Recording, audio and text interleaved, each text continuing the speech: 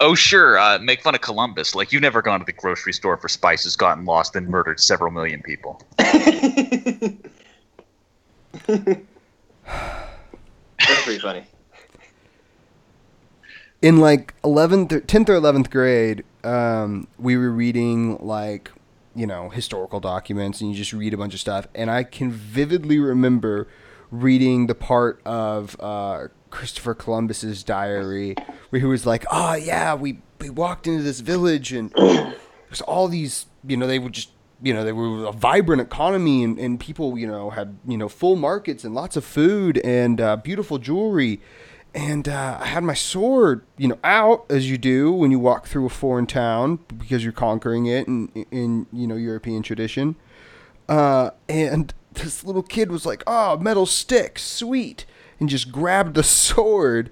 And that's when I realized how easy this was going to be.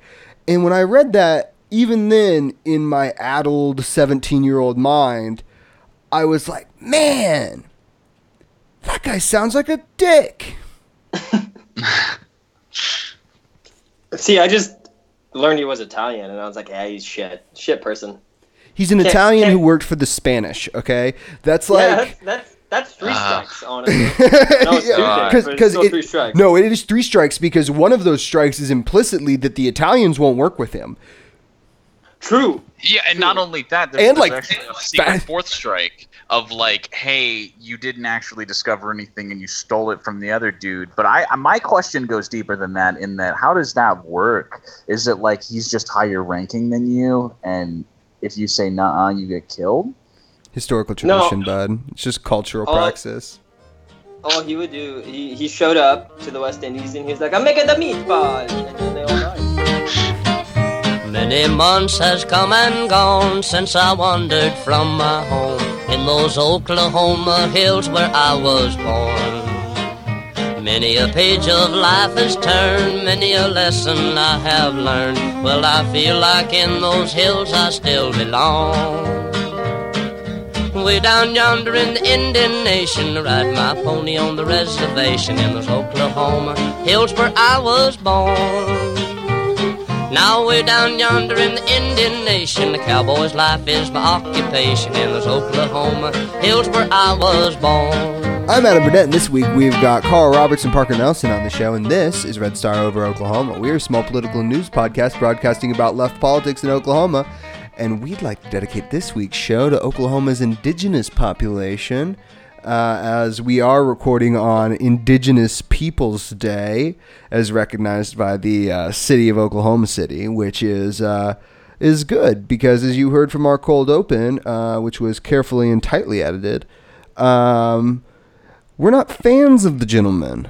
But anyway, we're going to be moving on this week to discuss some stories in national news. First up, we're going to discuss a report from the IPCC on the state of climate change in the world. And then we're going to discuss a little gentleman named Joe Manchin and how he defected from his party and allowed Brett Kavanaugh to... I almost made an inappropriate joke there. Slip and slide his way into the Supreme Court. I'll go with that. And then in Oklahoma news this week, we're going to be talking about the Tulsa Race Massacre and G.T. Bynum wanting to look into some mass graves related to that. And trash is trash, which I guess will be a surprise story from Parker Nelson later, is along with a conservative reading list. So let's jump right in, guys, shall we? So this week, a report came out of the United Nations Scientific Panel on Climate Change, discussing the, frankly, dire picture of the immediate consequences of climate change. The report, which was issued today, on Monday, was by the Intergovernmental Panel on Climate Change, and basically just described the issues that have been coming with climate change. World worsening food shortages, wildfires, mass die-off of coral reefs as soon as 2040. Scientists described it as quite shocking and concerning. And I this is like one of the hardest things I think to talk about, because this is such a constantly present story, but it's just hard to get around because we're like we're like racing every day towards the point in our history where we don't have enough oil to facilitate the major change over to like clean energy sources, and that the pollution is going to cause major destabilization of governments as food shortages and water shortages get worse. And we're just going to end up in some sort of Mad Max society, which, as everyone on this show knows, I'm looking forward to with each coming day because I'm really into large motor vehicles. But I'm really into just like spraying chrome into my face and then yelling "Witness me." That's super dope. I'm sorry. That's cool. I know, that's why you're going to be chained to my front bumper. I like just having every word be a single syllable. If we could go back to that. I would really like that if like amazingly we could get there within like 2 to 3 years of the government collapsing. Like really hammer home that we live in trash and that we're trash people. And I haven't seen the new episode of the anymore, Adam. No. I haven't seen a new episode of The Walking Dead yet because I'm done. It's over. I hate it. It's awful. I tried so hard and got so far. But it doesn't even matter. That's actually going to be the world's anthem after climate change has destroyed the environment in 12 years. We're just going to put that on loop in the end over like these massive, in the afterscape from these satellites we shoot up as our last civilizational move with these massive loudspeakers that will just blare in the end by Linkin Park forever over the dying graveyard of the planet. I really like that because it'll give a good soundtrack to the like fun combat that'll be going on and like the terrible events that will be happening on the ground. Because that song bangs, all right?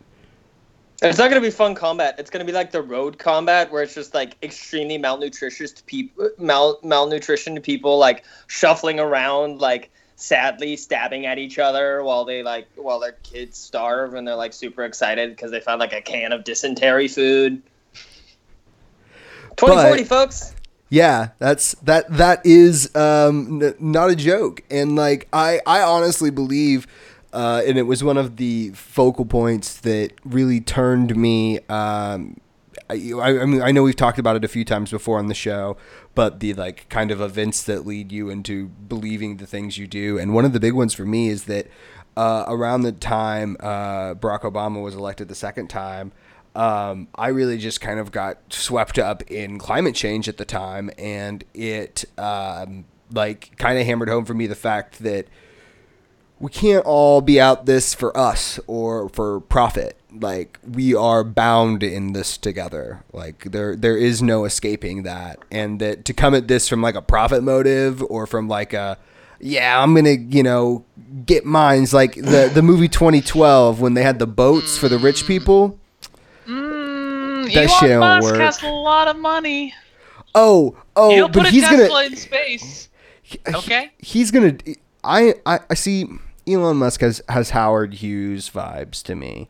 I really think that dude is going to die in a lab explosion or become a supervillain. Like, there's just nowhere else for that dude to go. He already kind of is a supervillain. I mean, yeah, the flamethrowers thing was questionable at best, but I guess Spaceballs the movie did have Spaceballs the flamethrower. This is good branding for your massive infrastructure company. Is a flamethrower. Yeah, I can't wait for Elon Musk's SpaceX 2: The Quest for More Money. Can't wait for SpaceX 2. Rich people, let's get you off the planet while we make Elysium happen in real life. No, because I actually really dig that because like that's a good dystopian like horror fan fiction to me. Like all the rich, sodded, fat people get whisked away in the spaceship and they get everything. They don't even have a change in lifestyle. And then they get to Mars and they realize that they did not adequately prepare for life on a foreign planet. and then it can just be the breakdown of the bourgeoisie in isolation. Because, I mean, bam, that's socialist great revolution by like planet exodus of the rich. Yeah. See, that's hot. Okay. And you know, this is one of those things that it's a story that, you know, like I said, it's kind of ever present and it's just kind of daunting because there's not a lot of great answers to it. The answer really is pour public money into the changeover from oil to renewable resources. It's becoming a greater reality every day. No, right. One of the Guardian articles that you had up as well talked about like the only seeming way to get people on board with these Fortune 500 companies, the majority of which cause all of these greenhouse gas emissions, right, is to frame it in a way that profit motive, you know, or that returns on their investments won't actually be like will continue to get more risky the further we get to this particular tragedy that is an inevitability. So the sooner you get out, the sooner you can diversify your investments and have returns back on it. And if that's the only like logical means of getting these people to like switch over what is supposed to be happening, because I think only like 20% of it is in the public sector is actually causing, with 80% of it actually being right. That's it's like 71% is caused by like private institutions. Yeah, but I mean, no, not private. Like 71% is caused by a specific set of 100 companies. Right. Like not private institutions. Like there are 100 companies that are accountable for 71%.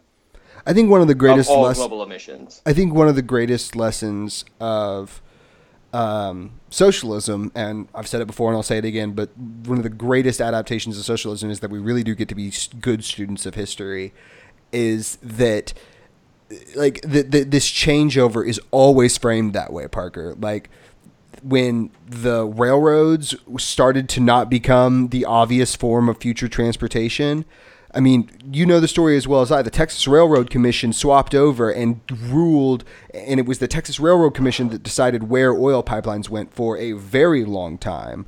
And those same families were the same ones who ran the Railroad Commission, and then they were the same ones who were the oil barons. And guess what? They're the same ones that are going, when the infrastructure change comes, they're the same ones that are going to have the in on the, and like, while I agree, like, those statistics were different, but like the major infrastructure change is going to have to come with government contracts, and it's going to be the same people who get those contracts. They're just going to change their money over.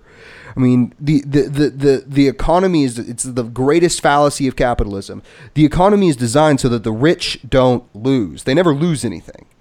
Only the poor spend money. I very much understand that, but in order of like motivating, I was just mentioning, you know what I mean, motivating that particular change, because I mean, from in our lifetime, the entirety of the time we've engaged in politics, right, maybe a decade, right, has there been any sort of transitory like move, especially with Trump like pulling out of the Paris climate change and like having scientists from over 60 some odd countries review this particular like piece of like this particular report and being like, yo, yeah, this is gonna fucking happen, and they're like the most of the global response being like, oh wait, in the report you said like that we can like reverse some of the effects so we don't have to start immediately. Lol, let's do that. No, the global response has been that old guy, you know, that says guess I'll die.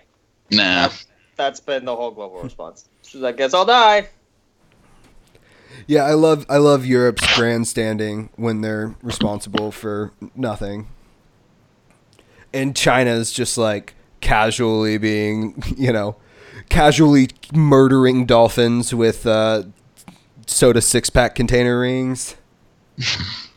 I mean, when people start, you know, when the Earth becomes uninhabitable, within the next 20 years, and people start, I just can't wait to see how high the wall gets built. When we start having like 10 million people migrating. The wall's built, bro. Raven Rock exists. There is a hollow mountain next to Washington, D.C., and trust me, you ain't getting in there. We already know what happens when climate change causes refugee flows into the rich parts of the world. It's called the Syrian refugee crisis. The Syrian civil war is directly related to climate change in desertification. The Tigris and the Euphrates Valley in northeastern Syria, and what happens is you take the Mediterranean and turn it into a graveyard instead of an ocean, and that's cool. But that's really cool.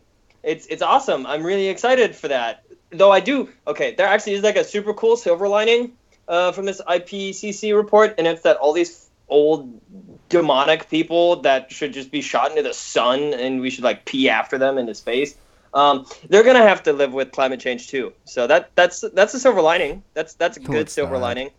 The bourgeoisie is insulated. I'm trying to find anything of value here, and whenever like fucking 60-year-old boomer chud that voted for Trump because like the liberals heard his fifis, but he's not a snowflake for some reason. Here's the thing. Dies of heat stroke in his Suburban because the AC stops working and he's halfway to work on the highway and it's like 120 degrees outside and has been for 3 days. Like okay, that's not even going to be a joke though, because like it is going to like, I think we even ran a story before on how once like the actual effects of climate change start up, which it isn't going to necessarily affect us as much, but I mean, old people are really, really vulnerable to the effects of climate change, and they will all die.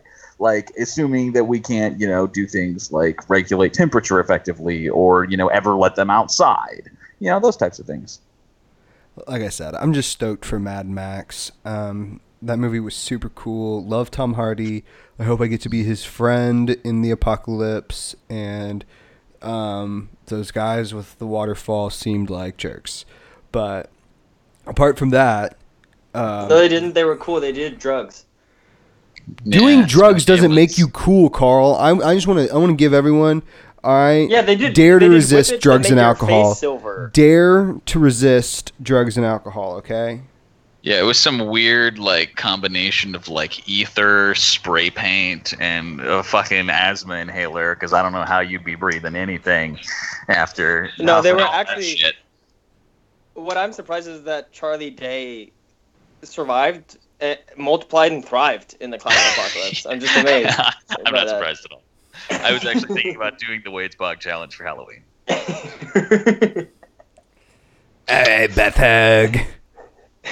Hog. Actually, I had some interesting climate stuff I was reading today. I was reading some history of Oklahoma and the left in Oklahoma.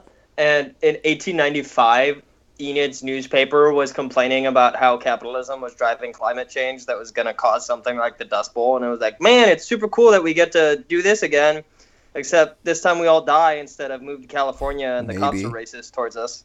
That's cool. Really happy about that. I'm excited. I really hope, I've been running a lot of simulations on Fallout, and I think I'm going to be prepared. I really do.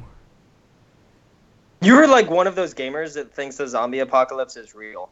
I hate you so much. I hate you so much. Go back to your raccoon hole in Grand Lake. Bro, I can't reveal my plans, but safe to say, I'll have electricity while y'all raws and got raw.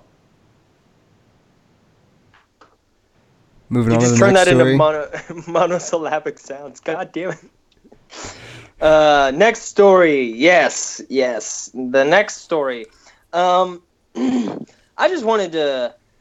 We're not gonna really talk about Kavanaugh again. Because fuck actually talking about it. I just want to talk about something. Can I hold on? Can I levy one complaint?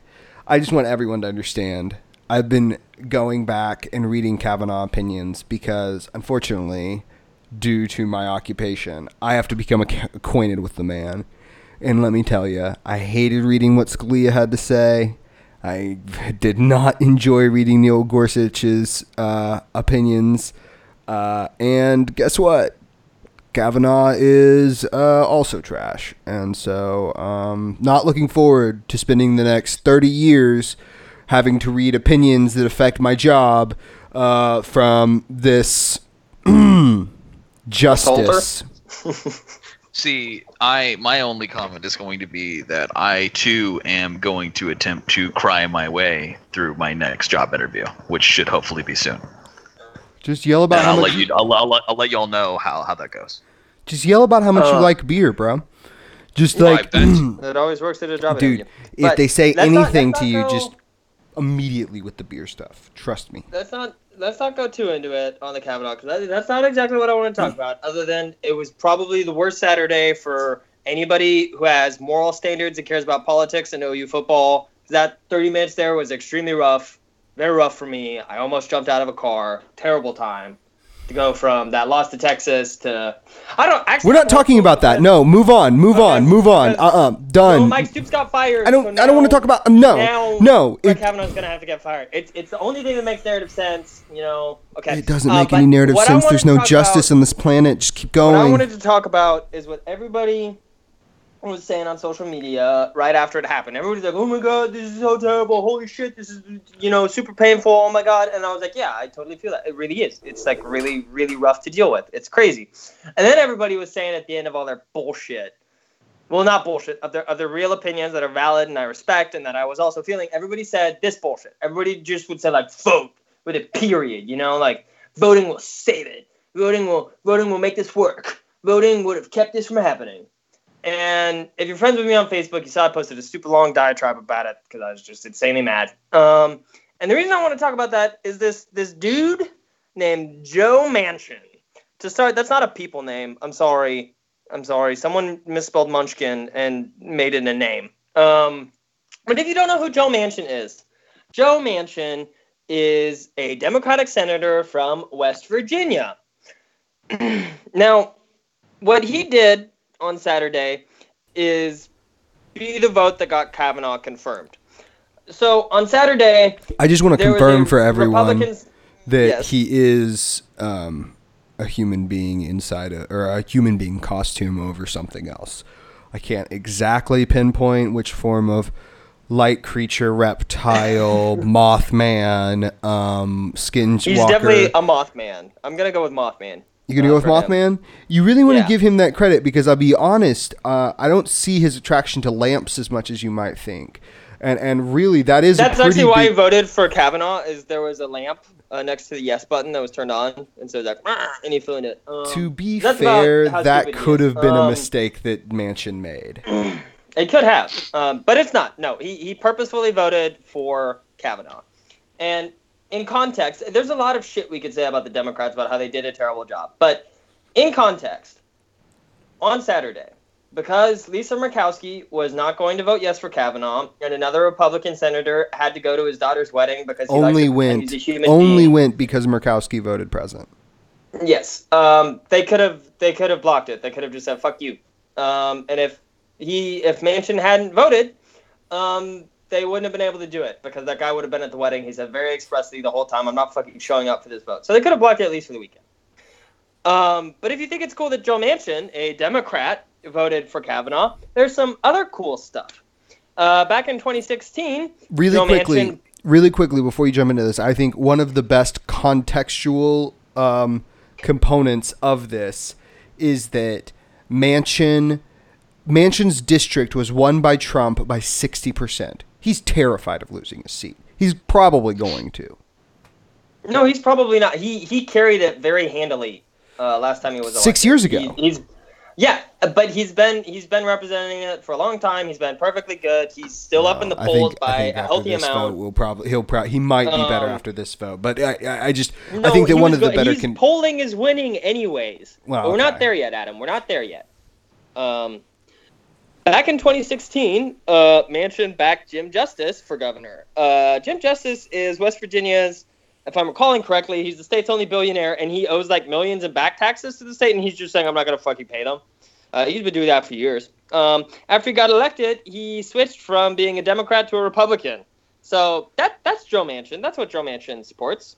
Another thing Joe Manchin supports, during his last election, during this election, he got primaried from the left by a pretty cool progressive candidate. He told that candidate, when she asked him explicitly, "Do you think West Virginians have a right to clean air and clean water and a clean environment?" that he would have to agree to disagree with her on that topic. Like, that's a softball question. You could just say yes to that and then just not do it. He couldn't even do that. If you don't think that's bad enough, the DCCC, the organization, the slush fund for the Democratic Party that keeps people in power who are currently in power, backed him to beat her. And so the reason he won that primary partially is because they just dumped millions of dollars into beating a progressive. So that's cool. That's cool. But, like, you know... to be fair, and like I know that we do shit on Democrats, but don't try too hard, but that's like 80% of what the DCCC does is just like they don't really win progressive races. They don't really win close they don't back conservative races. They beat progressives who are rising. They back centrists so that progressives can't do anything, which is great. It's super cool. But we're going to get to that too.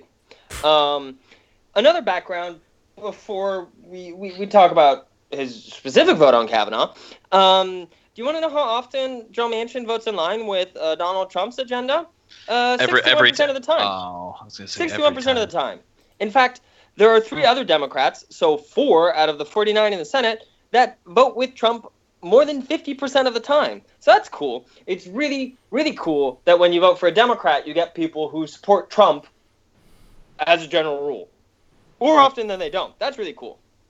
But you know, one of the other really cool things is that you would think the DNC under Tom Perez would say, Kavanaugh, that's a bright line for us. We're not going to let you vote for Kavanaugh and keep receiving funding from us. In fact, we're going to try to fight you. Because, you know, the fact that Kavanaugh got elected means that for 30 years, unless the Democrats do something pretty radical, which they should 100% do, conservatives will just decide the legal course of this country, and any agenda whatsoever the Democrats pass will just be shot down by the court. That's cool. But what they actually decided to do is that they're just going to keep supporting Democrats who vote for Kavanaugh. That's cool. Tom Perez came out and said that expressly. He said, no, if Manchin decides to vote for Kavanaugh, we're not going to pull our support. We're not going to say somebody else should run against him. We're going to say, but he's a Democrat. He deserves to win. And I'm just curious, I don't know how you all feel when people tell you to go vote, but there's something to me that when I think about it, in the state of Oklahoma, if we had a Democratic senator, we would have a Joe Manchin. And when people say, oh, you should go vote, that'll change it if we elect the right people. I'm just curious, if you're going to tell me I need to go vote for these kinds of people, can we at least expect that 49% of the time is the limit for how much they can vote in line with Trump? Or can we at least ask them to not vote for someone who's credibly accused of sexual assault, who will radically change the face of American law for the entirety of my life? Maybe. Do you all think that's a fair? I don't know if that's a fair. So I don't know. I think I don't know. I think I have 2 things on that. One, obviously, yeah, if you elect someone, they shouldn't do those things. Secondly, I'm always dubious of those statistics just because there are lots of procedural bills that, who knows if it's, if it just happened to be actually good for his, area. Because those things can happen.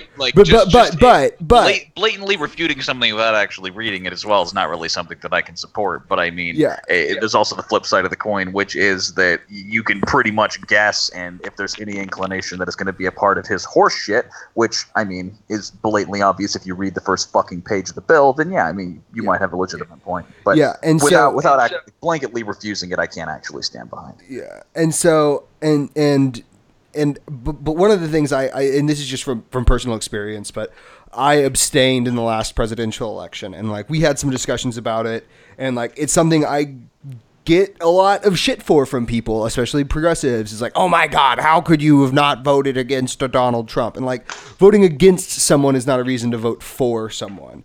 And I honestly struggled with it quite a bit. I considered Gary Johnson, and I considered Jill Stein, and eventually chose that there wasn't a candidate for me there. There wasn't anyone who honestly was saying the things that I needed to hear, which is that we'd stop foreign military operations. And that's something I look for very hard because it's something directly in the purview of the president. And guess what? They all agreed that they would be plenty happy to continue doing, waging war in the Middle East. And so and like people give me shit, but it's just like I've thought about it. If I was in a swing district somewhere where it really, really mattered, I might have, but I'm not. I'm in Oklahoma, and she didn't do nearly enough to garner my vote. Neither did Jill Stein or Gary Johnson, and certainly not Donald Trump. That's a big contextual element that like a lot of like extremely liberal people leave out, is that they're very much so like addicted to jerking off to the fact that, you know, if we would just vote, we could literally change the system to be anything, and that's where your responsibility lies, wherein they ignore a lot of contextual elements that is like, oh, well, I mean, voting where I am doesn't actually matter unless, you know, just for the mere fact that it's culturally embedded what people vote for here, when it's not like issue voting, like especially with just ignoring these sort of political like apparent structures that our government has and the normal means in which we'd go through to change them, and how likely that is even like how likely that would be in maintaining these types of power relations to begin with. Well, this is the thing for me that is specific about it, because I also abstained in the presidential election, and I'm gonna say at the end of the episode this week, go register to vote and vote at least on state questions. You could do that. That's fine. But specifically, this injunction that all these liberals say about like, oh, you know, this happened because people didn't vote or something. No, 3 million more people voted for Hillary Clinton, and she would have picked some ghoul like Merrick Garland, who's also a piece of shit, but at least wasn't, you know, number one, a credibly accused sexual assaulter, and number two, someone who will make a decision that's like, actually, if a woman gets an abortion, she should be thrown into the Marianas Trench or like a volcano in Hawaii, right? Like, no, it's not. But that's the thing. Like, I know you're kidding, but the thing is, yeah, keep going. I'm not actually getting that much. I would not be surprised if they're like, no, abortion is illegal and there should be criminal punishment for it. Well, no, but that's the thing is, and like, I know you know this, and but like, that's the thing is that like, reading Roe versus Wade, which I had to do, and like, had to study it pretty extensively, but like, how that actually works is that they go after the doctors, not the patients. And so what happens is they make no doctors, and then they make this terrible system where these women have to go to a doctor or a veterinarian or abortions at the same rate and are in way it's way more dangerous, and they're a lot more likely to die, and it's just worse for everybody. But that's not the point. I know. The point I want to make is that this damn injunction of, oh, you need to go vote. If you just take a second and you look at the state of Oklahoma and you ask yourself seriously, how would the person who's going to run against Turnbull Inhofe in 2020, how would that person vote on Kavanaugh? And you look at the person who is most comparable to whichever senator we would elect, and the answer of who the party would support is somebody like Joe Manchin.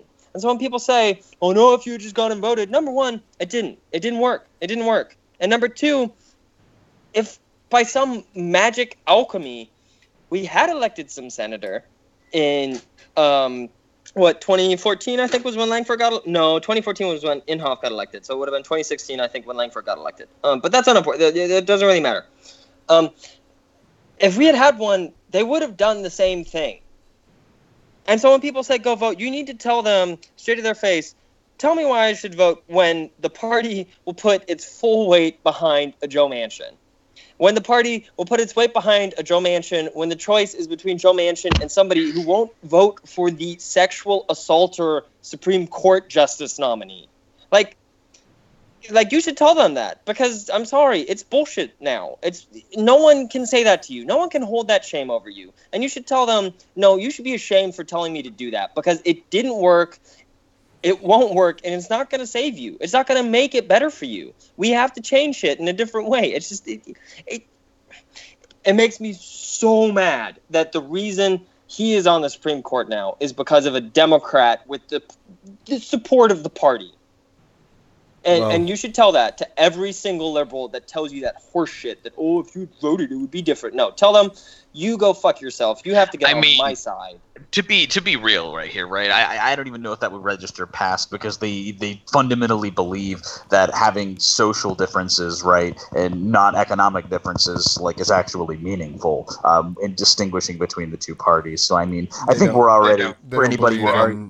I mean, yeah, but that's my point. Is that we're already living in two different worlds. In which case, that like one is more significant than the other. But I just don't. That's where.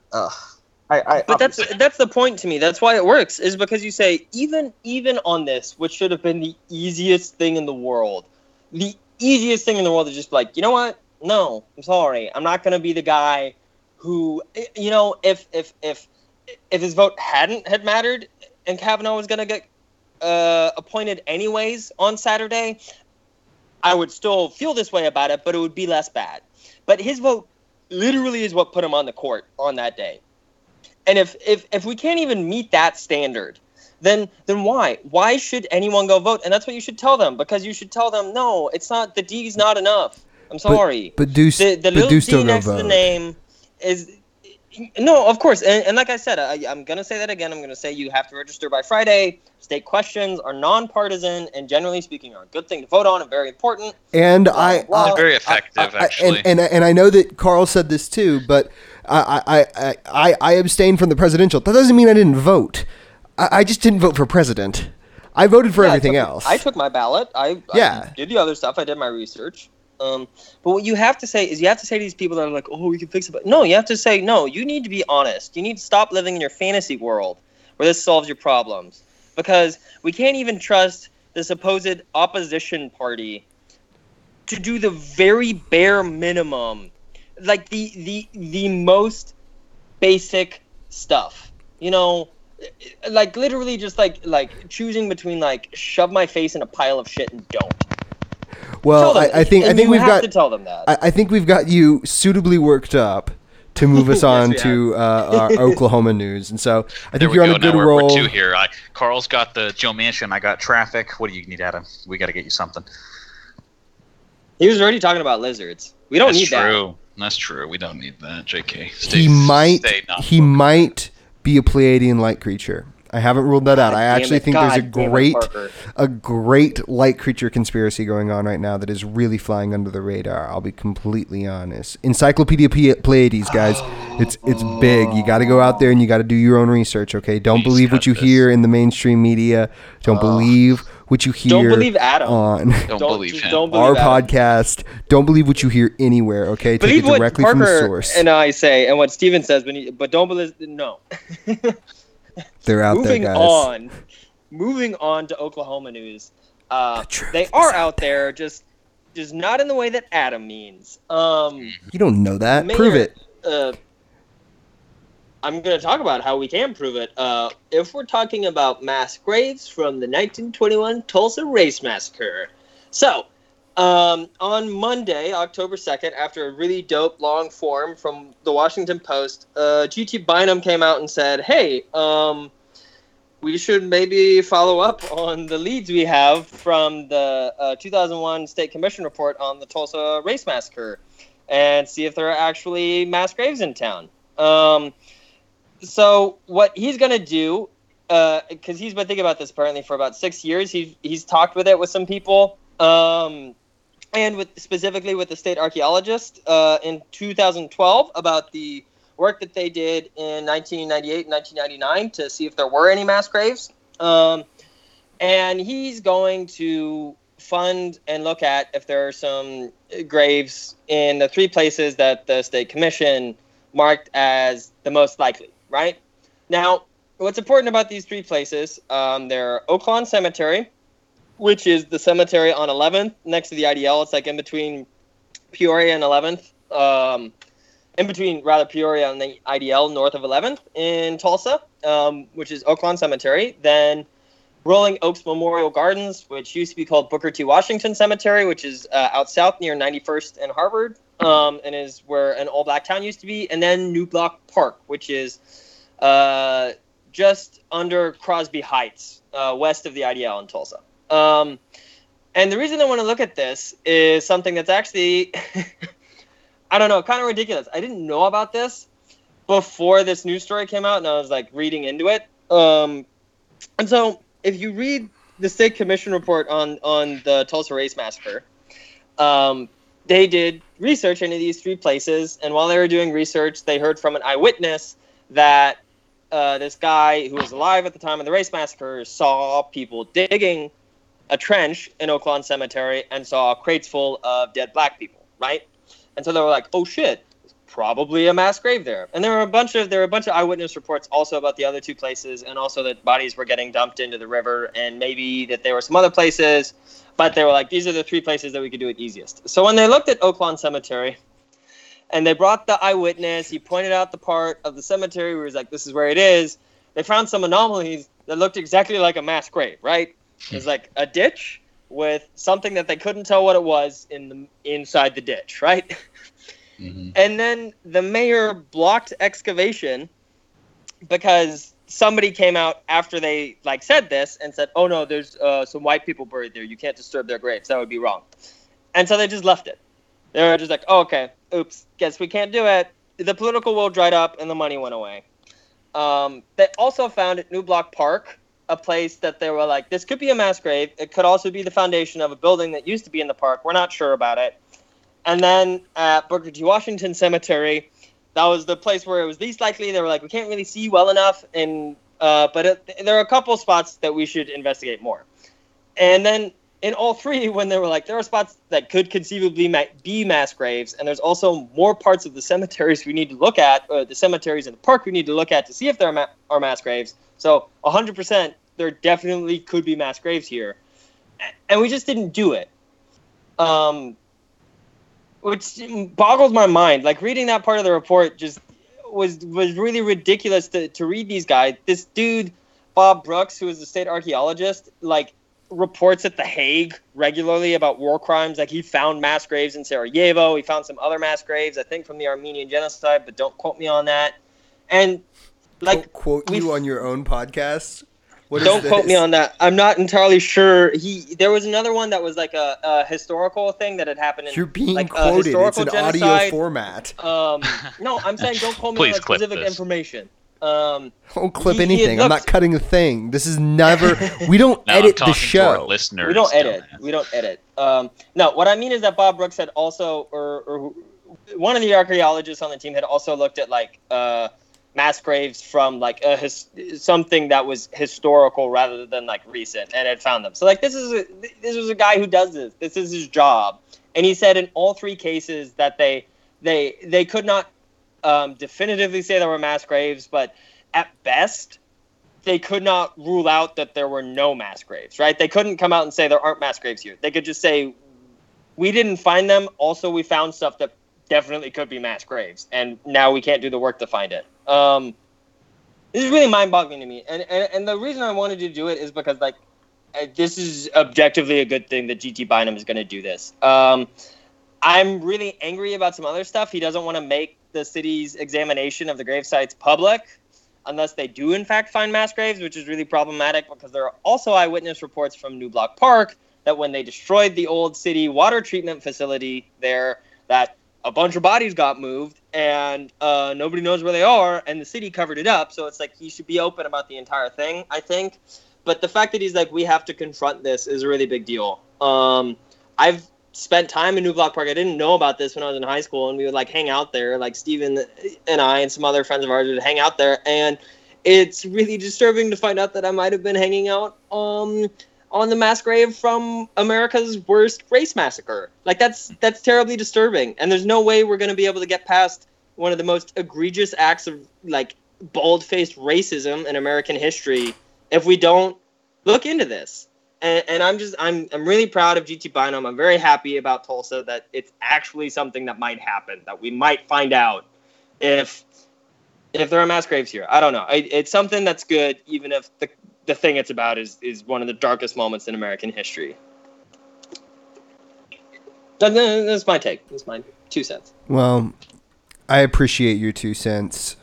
And now we're going to move on to Mr. Nelson and his Oklahoma story. Oh, this is so great. This is actually a really good one I found while stuck in traffic earlier. Firstly, nobody really knows who's behind this, but they have some suspicions, and it has to do with the GOP House leaders actively participating in a plan to take down several hardline Republicans in the Oklahoma legislature.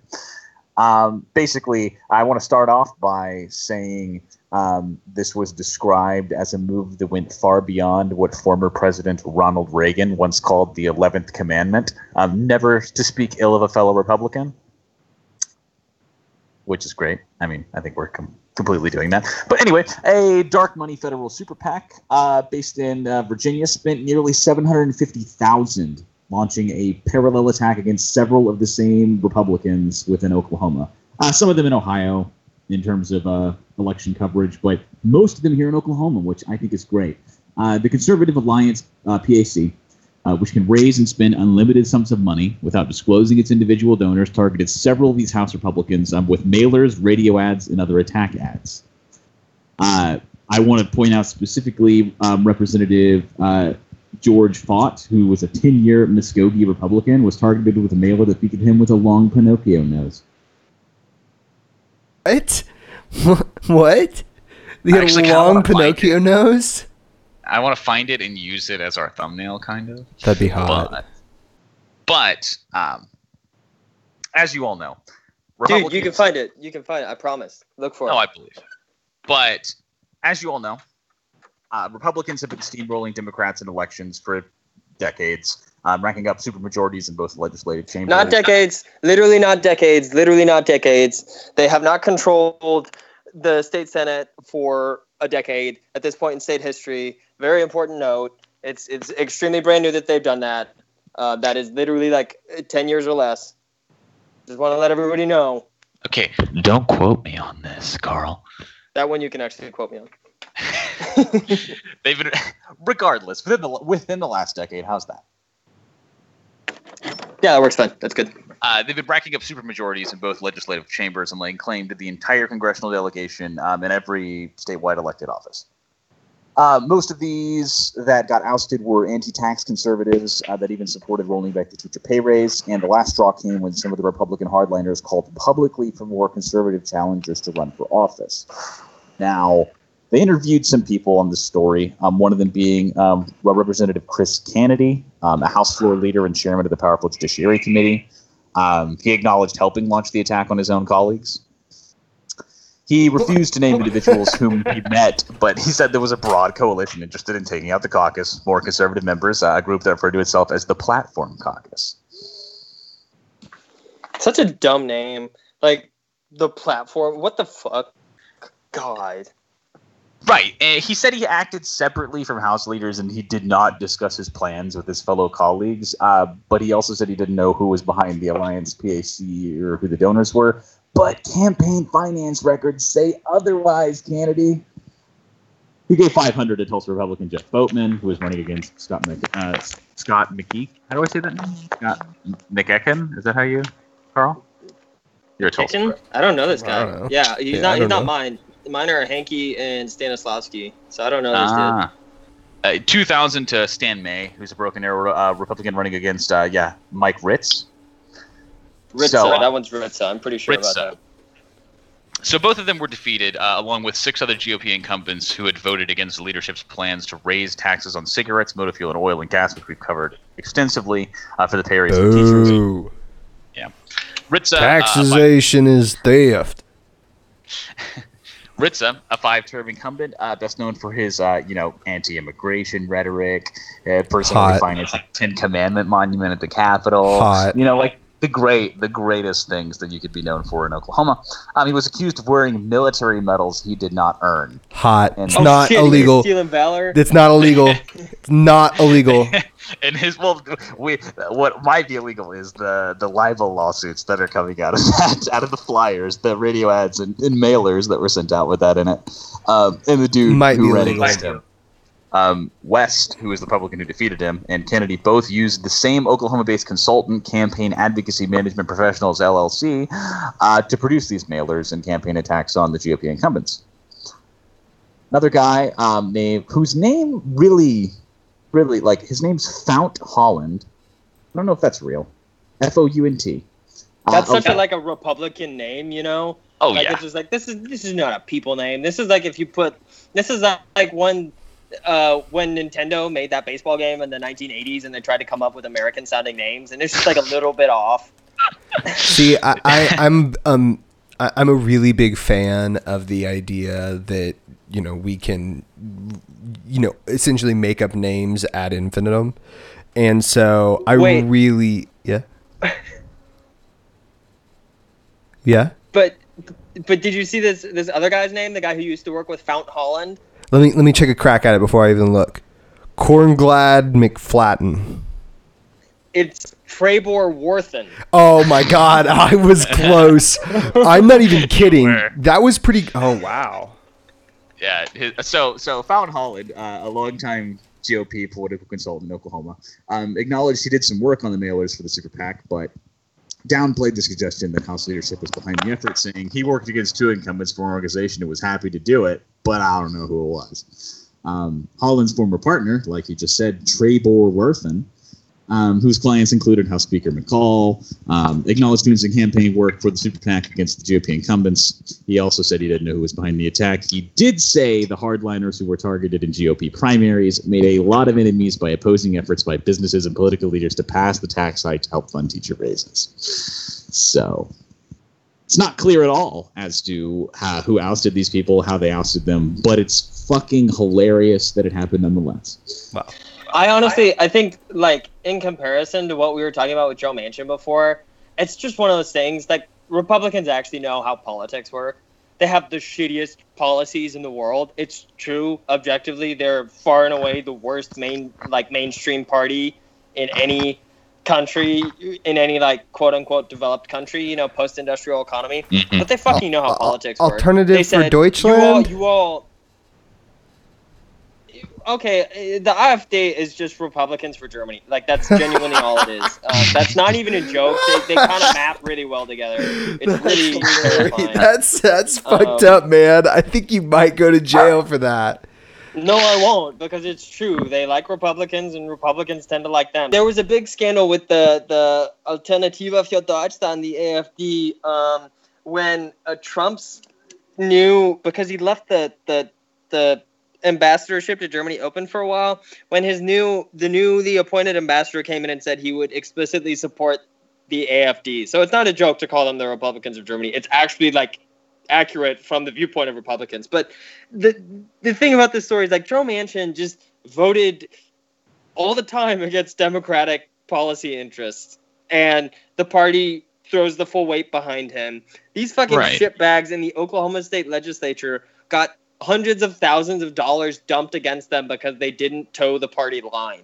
Like, it's not only that they didn't toe the party line, dude. It went one step further than that. They were like, okay, so we're going to clean house from these fuckers. Okay. Because they're too Republican. We understand how far our ideology needs to extend. And from that, how we're going to is through a list of mailers with Pinocchio noses and claiming people wearing medals they don't earn. Like, I mean, that's the thing, is they're like, we don't give a shit. We want to see our policy agenda enacted, and you got in our way, and we will hunt you down like a deer on October 1st because hunting season just opened. I want that in the Democrats. I'm sorry. Democratic I would like to see piss ants, please take note. Yeah, I would like to see Tom Perez be like, you know what we're gonna do? We're gonna Photoshop Joe Manchin's face onto Ted Cruz's, so we can make that tweet where Ted Cruz was looking at porn into one where Joe Manchin was, and maybe that'll help us win. Who gives a shit? We don't care. We just want him gone. He fucked with us, and now we kill him. That's what they should be doing. That's good politics. I mean, it just doesn't seem well.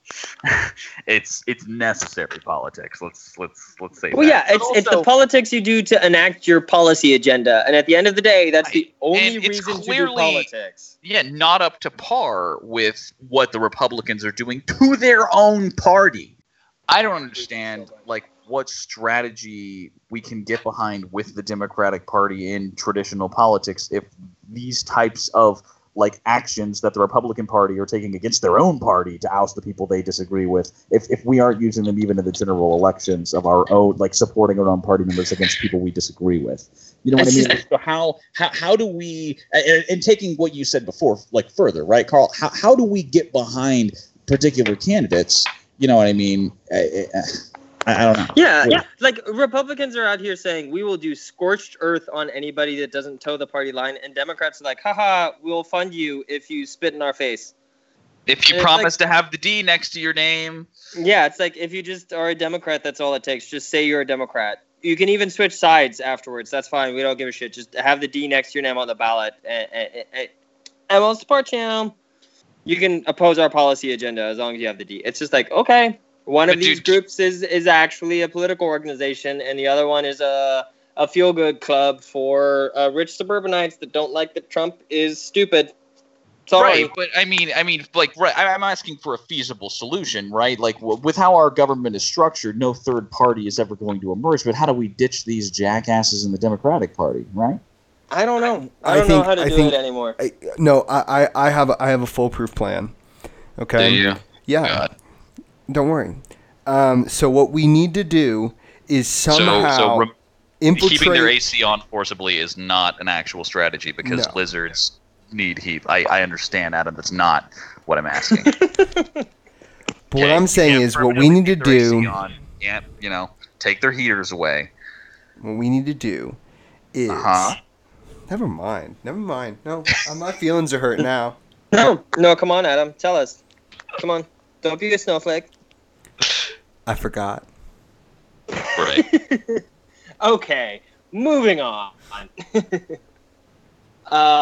This week, guys, I don't know if you've noticed, this is going to be an interesting conservative reading list. I decided to go on a bit of a different angle, and I want to see if you all can pick up on the angle. Oh, can we mention something really quickly before we start the conservative reading list? No. The Oklahoman was sold to a new company from someplace I don't even fucking remember. I read the article. I put it in the thing. I think I put it in the thing. Maybe I just mentioned it. But the Oklahoman has new owners. They're replacing their primary editor. And so we might be getting new people on the Oklahoman editorial board. Oh, hell yeah. How we get articles from. I just wanted to give a shout out to you, Oklahoman. We will never forget about you and all of your editors that you're firing, and we will relish in your new editorial board's garbage. No, say it like it is. We caused this. Our campaign of hatred and sabotage ended the career of the primary editor at the Oklahoma. I take full credit. Please. Take full credit. I'm putting it on my resume. resume. Of shit I mailed to them work. Oh, okay. God damn it. That's an admission. Please do not cut that. I wanted my part to be left. You have to leave that in. Say the poop. Okay. Conservative reading list. Go ahead. Yes, conservative reading list. I wanna see. It's from the Tulsa World. Have we? We haven't had many Tulsa World reading lists. We haven't because you can't access the Tulsa World in Europe, and now that I'm on the free side of the Atlantic, I can access it again. And this one is one that I think is actually it's like a low key. It's low key, but I kind of hate it a lot more than some of the more obvious ones. Like when the Oklahoman is just like, actually, we should shoot teachers that ask for pay raises. It's like, okay, obviously that's angry. But this one is a slow burn, angry thing. And I want to see if you all catch it. That's why I wanted to pick it. It's by Wayne Green. Sometimes he's an okay writer. Sometimes he says that downtown Tulsa is outside of the IDL, and I want to throw him into the Arkansas with. Has he metaphorically? Hold on. Has he written an extensive article about what's worse in downtown, paying for parking or finding parking? Because they did a whole multi-series op-ed section that was about the problems parking in downtown, and it was spicy. He might have been that one. That would be up his alley. He's like their main editorial editor. Yeah, he edits the editorials. But this is called. It already says by Wayne Green, editorial pages editor. So yes, holy shit. This is called "We've tried the carrot approach to school consolidation, but neither Drew Edmondson nor Kevin Stitt is willing to reach for a stick." Which, in the context of education, is kind of dark to say we should hit people with sticks. Just to start it off, it's published on October 5th, updated on the 7th. And so he starts. Drew Edmondson and Kevin Stitt disagree on a lot of things, but one of those is in school consolidation. Neither one seems ready to champion it. Edmondson, the Democratic candidate for governor, says the decision to consolidate the state's balkanized school districts should be left to local school boards. He left the door open to offering vague incentives to school districts to make that choice, but not much else. Hold on. Just hold on. Comparing rural school districts to the Balkans is dark, to say the least, but like with the background of school shootings, maybe not the most politically correct thing to say. Okay, balkanized has taken on a broader term, but now I'm just thinking of like somebody yelling and like somebody busting into a school and yelling like "Starvia Tokia" and like "Smrt Kosovo" or something, and like shooting up a school. And I'm like, man, that actually kind of sounds like the '90s in the Balkans. Shit, that probably happened at some point. A deep Balkan cut for everybody. If you know Serbia to Tokia, like shout out to you, all the way to Milwaukee as well. No one will know that. I'm sorry, everybody. Continuing. Stitt, the Republican candidate, says about the same thing. Both probably fear that talking about school consolidation would be political poison in rural Oklahoma, and they're probably right. So wait, can we stop the article right here? Yes. Oh, that's it? That's all? Right? They're probably right. But yeah, there's more. Number one, it's like, that should tell you everything. They shouldn't do it. It's probably not a good thing to do school consolidation if the communities it would affect are like, this is utterly terrible and bad. And with the 6 political incumbents that have already been ousted by the Republican Party for doing this. Yeah, for pushing for changing, I don't know. I'd want to see what they do to you, good old Bert, though. Well, you'd get some great Sesame Street mailers. It's true. It's true. You would. I want him to come out for it just because then he'll lose. And I will not endorse Drew Edmondson. I refuse to do that. But I definitely don't want Kevin Stitt to be our next governor. So it's like, oh, okay, cool. Let's see if he can do it. If he has the nuts to come out and ruin his political career. He might. He might. I hope he does. Democrats in Oklahoma are fun because, like you said, they're all kind of like Joe Manchin. But Joe Manchin, like Oklahoma Democrats, is also kind of off the rails, and they're a little. I think it's what engenders our deep, passionate love for people currently under conspiracy to commit murder charges and being held without bond. Joe Exotic, we're still out here. Hashtag free Exotic, free Joe Exotic. He pled not guilty. Okay, good, my boy. Okay, write him a letter. Maybe send him, I don't know, a cake with a file in it. I'm sure he'll find some way to do something with that. Mail him a condom and rolling papers branded with your name, like he did to get your vote. Return the favor. Actually, yeah. Return the favor. You're right. Do that. He's a good guy. He's a good guy. Definitely committed that conspiracy, though. I'm not taking. I'm agnostic on the topic. I don't. You're agnostic. You believe in a higher power on the topic. No, I'm saying I don't know if it's possible. You're ambivalent on the topic. Yes, that's what I'm saying. That's what that means. Ambivalent. God damn it. Okay, back to the article. Back to Wayne Green. But unless the state's next chief executive pushes for school consolidation, it isn't going to happen, and that would be a shame. The victims of inaction would be the children of rural Oklahoma. Now. I'm willing to entertain it, but I want to go through his argument so we can pick apart why actually that's the most horseshit thing you could say, and why, if you had maybe a different vision for society, you wouldn't have to be this kind of chicken shit person that Wayne Green is being right now. In a recent report, Right-Sizing Oklahoma Districts, the dean of the University of Central Oklahoma College of Education and Professional Studies recommends consolidating some 391 school districts with enrollments below 1,000, the Oklahoman recently reported. Okay, hold on. I just want to pause right here for all of our listeners out there. I want to note the immediate difference between the Tulsa World and the Oklahoman, in that the Oklahoman has never cited anything, much less begun their argument with a citation to an academic journal published in the state, which I do give credit to, and they gave a link. They have a link. Oh my God! The university. I forgot that doesn't work without the reverb. No, it doesn't. But So he keeps talking. He's laying out the argument. The Tulsa World actually understands how to do that. Good stuff. But he continues. The state has 3 times the number of districts found in most states with comparable numbers of students, report author James Mitchell says. The Oklahoman reports that Oklahoma school districts average 1,141 students. The national average is 3,736.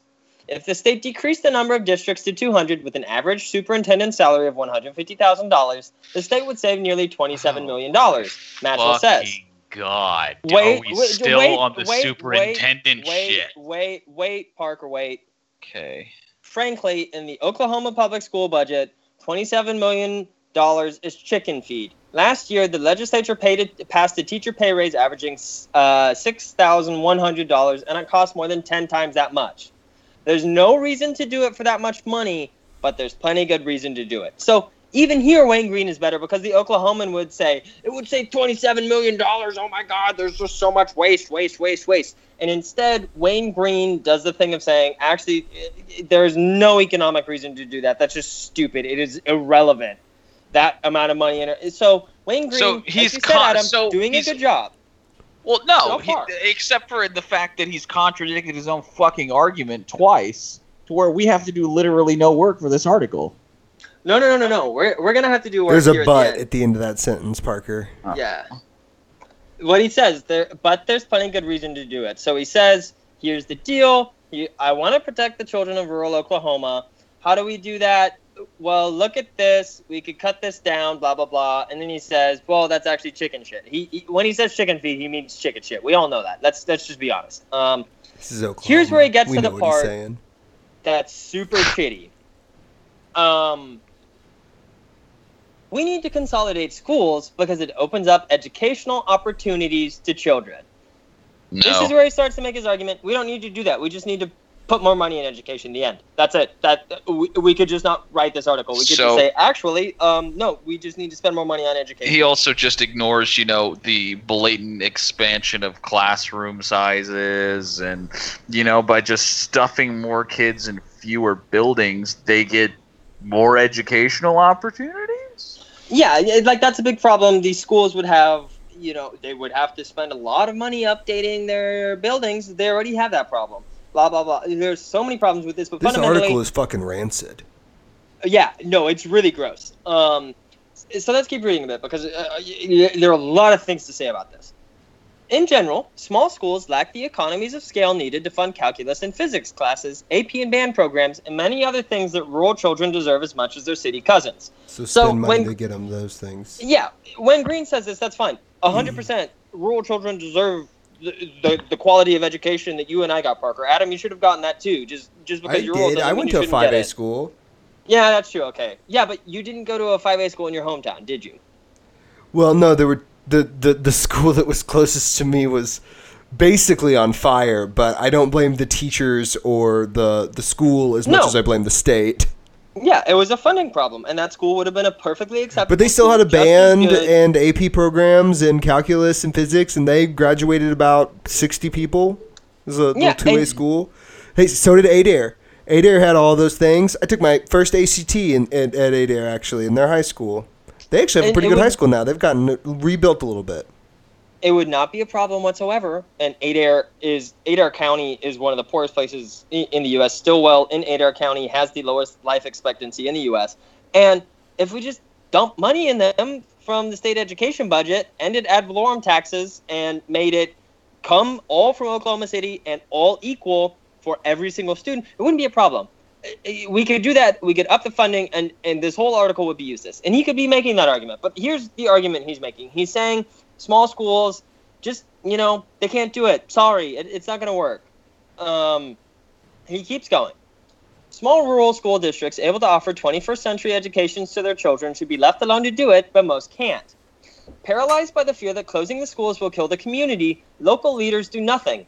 Paralyzed by the fear of losing those votes, the candidates for governor aren't willing to force the issue. Now, what I think is important here is that first sentence. Closing the school might kill the community. Like, having a school district like that where you get extra money in from the state is a good way to keep your community around. And the teachers that are getting paid good money in those communities help support the other stuff. around the area that otherwise wouldn't be there. So actually, for every single person on the left that says stuff like gentrification is bad, you should be able to live in the community you grow up in, we actually have a method to do that in Oklahoma for rural communities. It's really easy. It's called dumping a ton more money into education. You get more jobs. You get better infrastructure to support that education. You have more money to spend on other things in the community, because closing schools, like closing rural hospitals, does kill communities. What Wayne Green is saying is the exact same thing that people say to people is the kind of pull up your pants, go get a job where there's the fucking job, you idiot. Or, oh, you can't afford the rent in your neighborhood, you should fucking move. It's this conservative horseshit where it says, instead of society saying, you deserve to live here if you want to live here because it's where you grew up, we don't want to ruin that for you. Instead, it's saying, no, fuck you. We should use keeping your kids from being educated to force you to move. Like, think about how fucked up that argument is. You know? It's so dark. It is so dark. And this is coming from one of Oklahoma's, like, rare liberal voices in the news media. You know? It's insane. I mean, yeah. But I think one of the other things that's worth mentioning here is that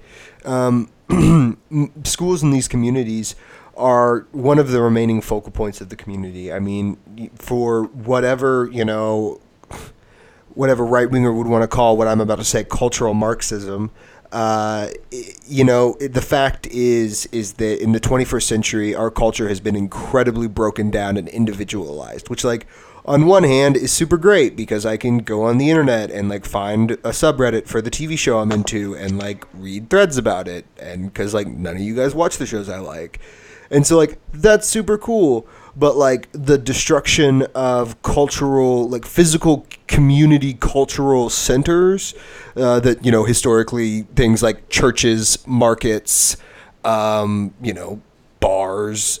sporting events, schools, those things have always been touchstones. And so in these communities where so many of them have been broken down or just not incentivized, I mean, there's no incentive to have a marketplace when you've got a Walmart, and no incentive to go, do something outside when you can just watch Netflix for 30 hours. And so the school in a lot of these communities is the only place that still has, not just the embedded structural validating mechanisms of procedure, but also the opportunities and, just the ecosystem of community that so many of these places have been destroyed, have been deprived of. And so it becomes... And it's important to say they have that because it's a non-market institution. Education in the U.S. is free and available to every resident under the age of 18. And that's a non-market institution, and the state takes up that responsibility. The state representing society takes up that responsibility to say, these children deserve this. They get it. It's not something that we're going to leave up to the forces of capital, to the forces of profit. We're going to just do it. And what that does is create community. It's amazing. Every Friday, people go watch football games in city high schools, in suburban high schools, and in rural high schools. And it does produce community like that. And we should think about that when we talk about killing the community by closing schools or something. So keep going. I'm going to keep going, yeah. The state has been incentivizing school consolidation since at least 1990, and we still have more than 500 school districts. The carrot hasn't worked. It's time for someone to get a stick. Boo! Don't use cliches in your writing. I know. I know it's going to get worse, but boo! Don't use cliches in your writing. Here's the brutal truth. You can't keep a dead community alive by keeping a substandard school open. That makes children hostage to a long, sad funeral. Now, what Green here is doing is saying, you can't fund them. Sorry. You gotta close you gotta shut down. I don't know. Fairfax got hit by a tornado, so maybe it's not the best example. But no more Fairfax, Ketchum, Oklahoma. Salina, Jay. No more Disney. No more Grove. No more any of these places. Disney has got 200 people. There's not a school there. They barely keep the fucking lights in the post office on, my man. But I mean, that's the thing. He's saying, and he's right. You can't keep a dead community alive by keeping a substandard school open. But there's no reason you couldn't have a super high quality, high-end school located in some podunk-ass little town in rural Oklahoma. You can do that. You just have to pay for it.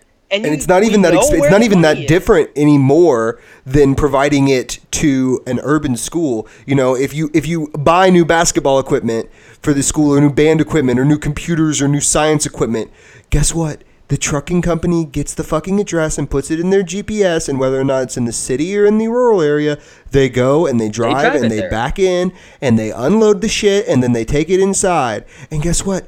Construction workers do the same shit. And guess what? Some of them live in those rural communities, and by incentivizing construction on those buildings, those communities, and good educations within those communities, you can revitalize those communities, turn them into economically sound and valid communities, and actually revitalize these areas. And rather than having everyone live in a fucking suburb or, goddamn, the fucking city. Dude, the whole state lives in just Oklahoma City and Tulsa. That's it. No. It's true. 2/3 of Oklahoma live in essentially Oklahoma City or Tulsa, and that's fine. If people want to do that, that's okay. But we shouldn't force them. We shouldn't say, here's the brutal truth. We're going to kill your community, and we're going to do it by holding your children hostage. Because that's what's actually happening. Is he's saying we should tell these rural communities, you don't get to have your school district that brings much needed money into your community to make sure that the restaurant stays open, to make sure the bar stays open, to make sure the grocery store stays open. You don't get that anymore. He's basically saying the state should do what Walmart does whenever it shows up in a community, drives out the mom and pop store, and then says, that's it, no more community, you're gone. He's saying the state government should go destroy rural Oklahoma. And it's disgusting to hold Oklahoma children over the fire like that and say, here's the deal, We know where the money is in this state. We know who to take it from, and we know where to spend it to keep this from being a problem. Yeah. Well, finish her out. Drew Edmondson says he's the education-loving candidate with the state government experience to get things done. Kevin Stitt says he'll use the cold hard eye of a businessman to fix what's been broken for too long and elevate Oklahoma's schools. But neither is willing to step up on this critical issue, meaning we're likely to look around in 4 years and see the state still struggling along with more than 500 school districts, most of which aren't up to the task of educating their students. Beautiful, independent, rural, gorgeous. I mean, you're talking about some of the most absolutely breathtaking landscape in the United States of America. And I'm not even saying that sarcastically. I know you were about to curse and yell at people, but I want to bring this on a solid, happy note, and that is that those places are industrious and just as unique as anywhere else on the planet, and just as deserving of funding and respect as anywhere else, especially the city. But anyway, that's my take. I mean, and you're right. You're right. I'm 100% fine with the state government taking the carrot approach and saying there are some efficiencies we can do here, sure, but we're going to leave that up to you, community, if you want to do it. And there's a reason they haven't done it, and it's because these communities wouldn't exist.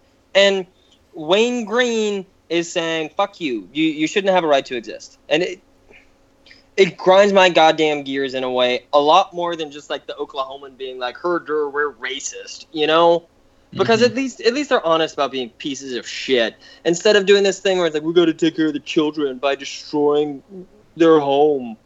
Fuck you. All right. Well, why don't you tell us what you got to tell us, and we'll get out of here for the evening. Yeah. I just wanted to tell everybody I went and helped the Solidarity Through Food Kitchen on Friday, deliver about 30 meals to the homeless in Tulsa. It was super awesome. Super happy I got to do that. You all got to keep checking their Facebook page and stuff about that, because I only did that because they sent out things saying, hey, can somebody come help us do that? On Thursday or something. And I was like, hell yeah, I can. So go watch them. They're super awesome. It was really a great time. And some people that weren't going to eat got to eat because I did that. And it was really fulfilling. Everybody should be doing that kind of stuff. It's really dope. And it's a great organization. So go check them out, guys. Well, as always, you can check us out at Red Star Over OK on Twitter. Our subreddit is our Red Star Over Oklahoma. You can listen on SoundCloud and iTunes. Any questions, comments, complaints? I want to hear some complaints about my lizard talk this week because I felt like I really hit my stride. I'm going to be honest. I might have to start my own private show. If we ever get a Patreon going, I will definitely put up as many clips of me talking about lizards as people are willing to give me money for. But you can do that all over at redstaroverok@gmail.com. Of course, tell your friends about us, subscribe, rate us 5 stars on iTunes. Thank you very much, guys. See you next week. Fuck Mike Stoops. Bye.